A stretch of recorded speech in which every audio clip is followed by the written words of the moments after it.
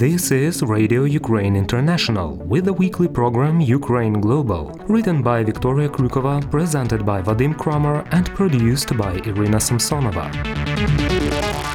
This edition of Ukraine Global is about the war crimes Russia has been committing in Ukraine for more than a year and how we can work out the solutions to ending this bloody conflict. The following program will tell you about war crimes Russia has been committing in other parts of the world.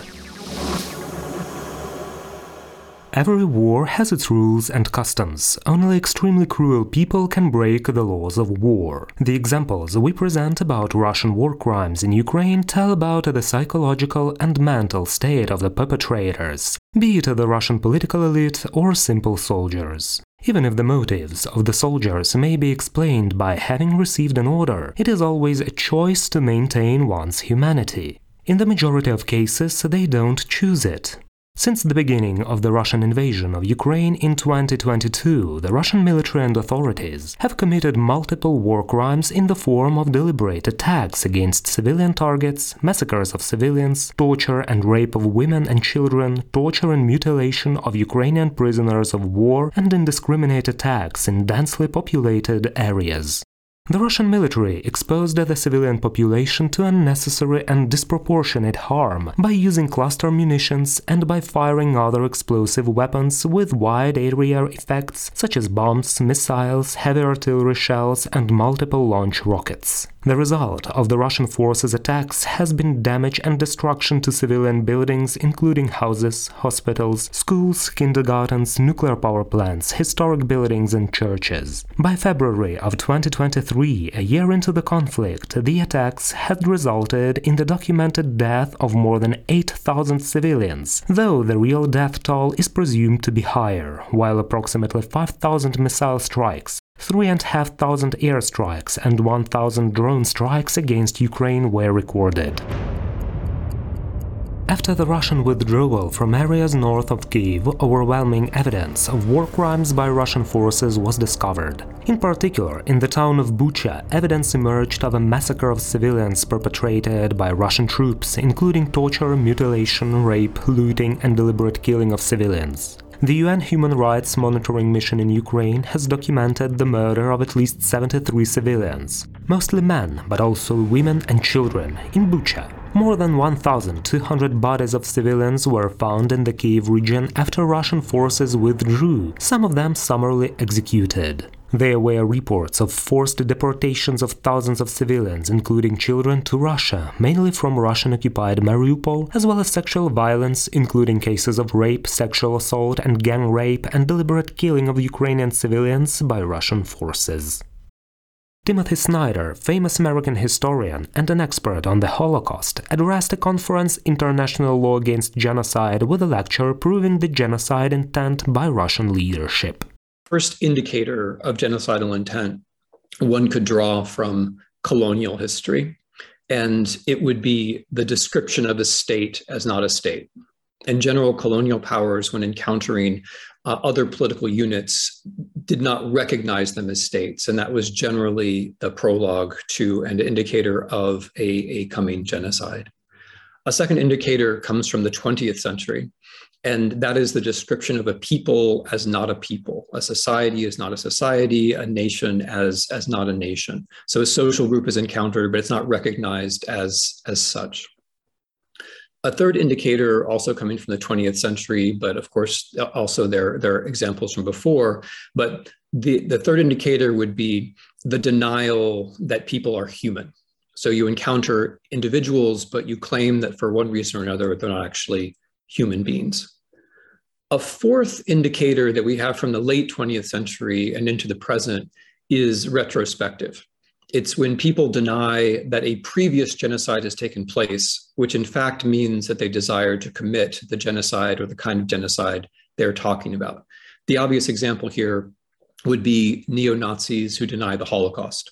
And of course, the meaning of that is not that they factually deny the Holocaust. The meaning of it is that they desire such an event to take place. Another indicator, now moving from history into the present or into a theory which is decades old, but which is very much present around the world now, is what we now call replacement. The idea that other people are coming, they're taking our space, they're replacing us, and therefore we're right to replace them. Something like that was actually very present in the Nazi view of the world, and it is also very present, as I'm going to claim, in Putin's view of the world. The final indicator, which is very much from the present day, not historical, but which I think is worth mentioning because without it, it's hard to understand contemporary Russian practice. The final thing which is worth mentioning is a postmodern indicator. The postmodern indicator is that you overload the system. You basically supply so much evidence of genocide, both in theory and in practice, both in statements and in deeds, that people begin to ask, well, is this really genocide? And I realize that might sound paradoxical, but I think the problem of anything today is not that there's a lack of evidence. I think the problem, if anything, today is the overabundance of evidence, both in terms of the perpetration and in terms of the intention. And the very overabundance leads to a kind of perverse cycle where people think, I'm not sure this is genocide. And then they say, well, there's all this evidence, but therefore to convince me that it's genocide, I need still more evidence. And that cycle can continue indefinitely. And the standard for what genocide is then indefinitely raised. And I believe that's what's actually happening. I don't think the genocidal practices, and I'm sure this has been discussed elsewhere, are really in doubt. Every single practice that's mentioned in the second paragraph of the 1948 Convention has obviously been carried out. And I'm sure you all know that in the 1948 Convention, it's not just the genocide itself, but it's also incitement to genocide, which is listed as a crime, just as much as a crime. After Russian forces withdrew from Bucha, north of Kyiv, at the end of March of 2022, videos emerged showing at least 9 apparently dead bodies lying in the street in the residential area of the town. Journalists who visited the area reported seeing at least 20 corpses in civilian clothing. On the 1st of April, AFP reported that at least 20 bodies of civilians lay in the streets of Bucha, with at least one of the bodies having tied hands. Mayor of the city, Anatoly Fedoruk, said that these individuals had all been shot in the back of the head. Fedoruk also said that around 270 or 280 individuals from the city had to be buried in mass graves. In Vorzel, west of Bucha, Russian soldiers killed a woman and her 14-year-old child after throwing smoke grenades into the basement in which they were hiding. On the 15th of April, local police reported more than 350 bodies found in Bucha following the withdrawal of Russian forces and said most died of gunshot wounds. Video footage from a drone verified by the New York Times showed 2 Russian armored vehicles firing at a civilian walking with a bicycle. A separate video filmed after the Russian withdrawal showed a dead person wearing civilian clothing matching the drone footage lying next to a bicycle. They reported an account of a survivor of a mass execution. After getting trapped at the checkpoint when it came under the fire from Russian artillery, the man was captured by Russian soldiers, along with the construction workers he was sheltering with at the checkpoint. The soldiers moved them to a nearby building being used as a Russian base, strip-searched them, bat and tortured them, then took them to the side of the building to shoot and kill them. The man was shot in the side, but survived by playing dead and later fleeing to a nearby home. News also reported that bodies of civilians found in a local temple had their hands and legs tied, and that some were also crushed by a tank. You are listening to Ukraine Global. This edition of Ukraine Global is about the war crimes Russia has been committing in Ukraine for more than a year, and how we can work out the solutions to ending this bloody conflict. Stay tuned to Radio Ukraine International. On the 15th of September 2022, after Russian forces were driven out of Izum in the Kharkiv counteroffensive, a large number of mostly unmarked graves was found in the woods close to the city. Amid the trees were hundreds of graves with simple wooden crosses, most of them marked only with numbers, whilst one of the larger graves bore a marker saying it contained the bodies of at least 17 Ukrainian soldiers. According to Ukrainian investigators, 447 bodies were discovered, 414 bodies of civilians, 215 men, 194 women and 5 children, 22 servicemen and 11 bodies whose gender had not yet been determined as of the 23rd of September. While a minority of the casualties were caused by artillery fire and from lack of health care, Most of the dead showed signs of violent death, and 30 presented traces of torture and summary execution, including ropes around their necks, bound hands, broken limbs, and genital amputation. Timothy Snyder underlines the several aspects of understanding genocide. They are all connected to historical examples. One is the denial that people are humans and have the right to their own independent country. Putin has been denying that Ukraine is a state since at least 2011, very clearly in 2013, before the run-up to this war in 2014. There was an onrush of such rhetoric in 2021, including a very long and specific essay. And during the war, there's been a systematic refusal to recognize the Ukrainian state as such, to recognize the Ukrainian government as such, or to recognize Ukrainian officials as such. And the way I'm putting it is very euphemistic. In fact, there's a systematic practice of applying abusive language to all institutions that might be Ukrainian. The second indicator from the 20th century is the denial that a people is a people. And here, of course, Hitler provides a very good example with the discussion of the Jews. In Mein Kampf and elsewhere, Hitler describes the Jews as not being of this earth.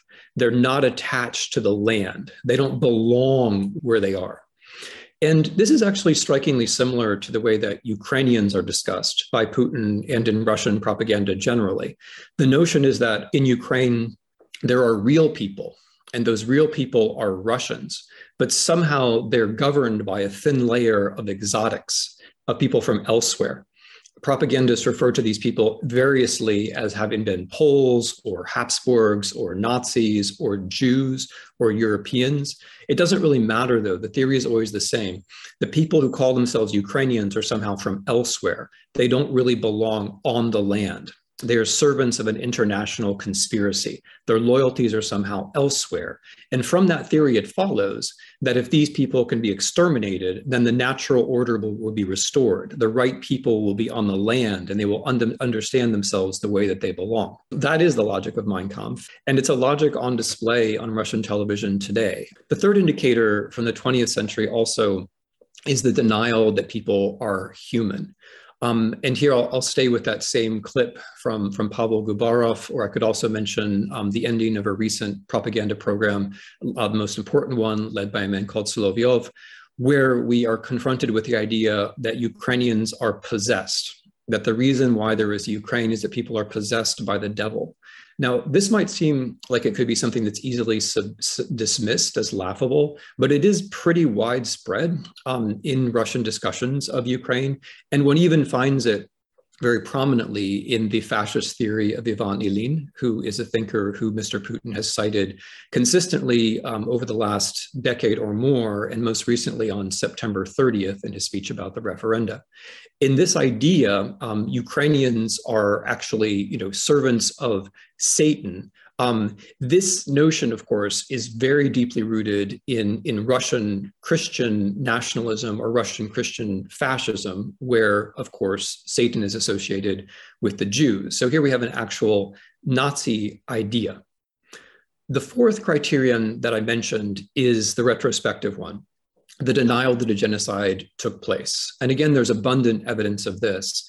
The memory laws in the USSR, which forbid people from speaking of the 1939 alliance with Hitler, were strengthened right before this war began. The official policy on the Holodomor in Ukraine has been strengthened as this war has gone on. A monument to Holodomor, as I'm sure all of you know, was just brought down in occupied Mariupol. The gist of the Russian argument about Holodomor is that there couldn't have been a political motive. It was simply a natural disaster or some kind of administrative exercise. Meanwhile, even as Russians are saying this, they're trying to cut off water supplies and cut off power supplies so Ukrainians will suffer and die in the millions.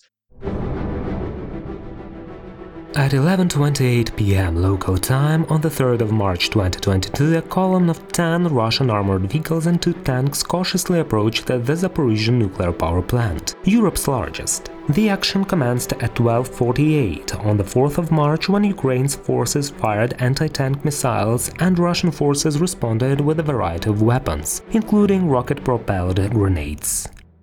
During approximately 2 hours of heavy fighting, a fire broke out in a training facility outside the main complex, which was extinguished by 6:20 a.m., though other sections surrounding the plant sustained damage. That evening, the US Embassy in Kyiv described the Russian attack on the Zaporizhzhia nuclear power plant as a war crime, though the US State Department quickly retracted this claim with the circumstances of the attack being studied, and the Pentagon declining to describe the attack as a war crime. As of December of 2022, it was reported that about 3,400 Ukrainian servicemen remained in Russian captivity, and 15,000 people were considered missing. Prisoners of war combatants who have fallen into the hands of the enemy, and they are protected by international humanitarian law, in particular by the Geneva Conventions of 1949. Among others, the Geneva Convention forbids violence against people in captivity, murders, mutilations, ill treatment, torture and insults to human dignity, offensive and humiliating treatment. But Russia is not particularly known for respecting international law. It has been committing war crimes in Ukraine since 2014, when it first invaded, and in a year of a full-scale war, numerous cases of mistreatment, abuse and even execution of Ukrainian prisoners of war were recorded.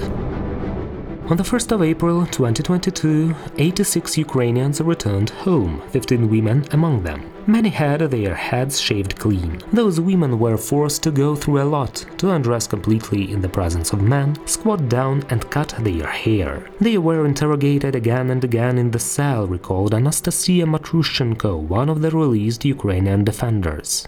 It is pretty simple to understand the motives of the Russian political elite who ordered horrible war crimes in Ukraine. They want to keep the power in their hands. They have two options, either prison or continuation of the war, so they won't stop.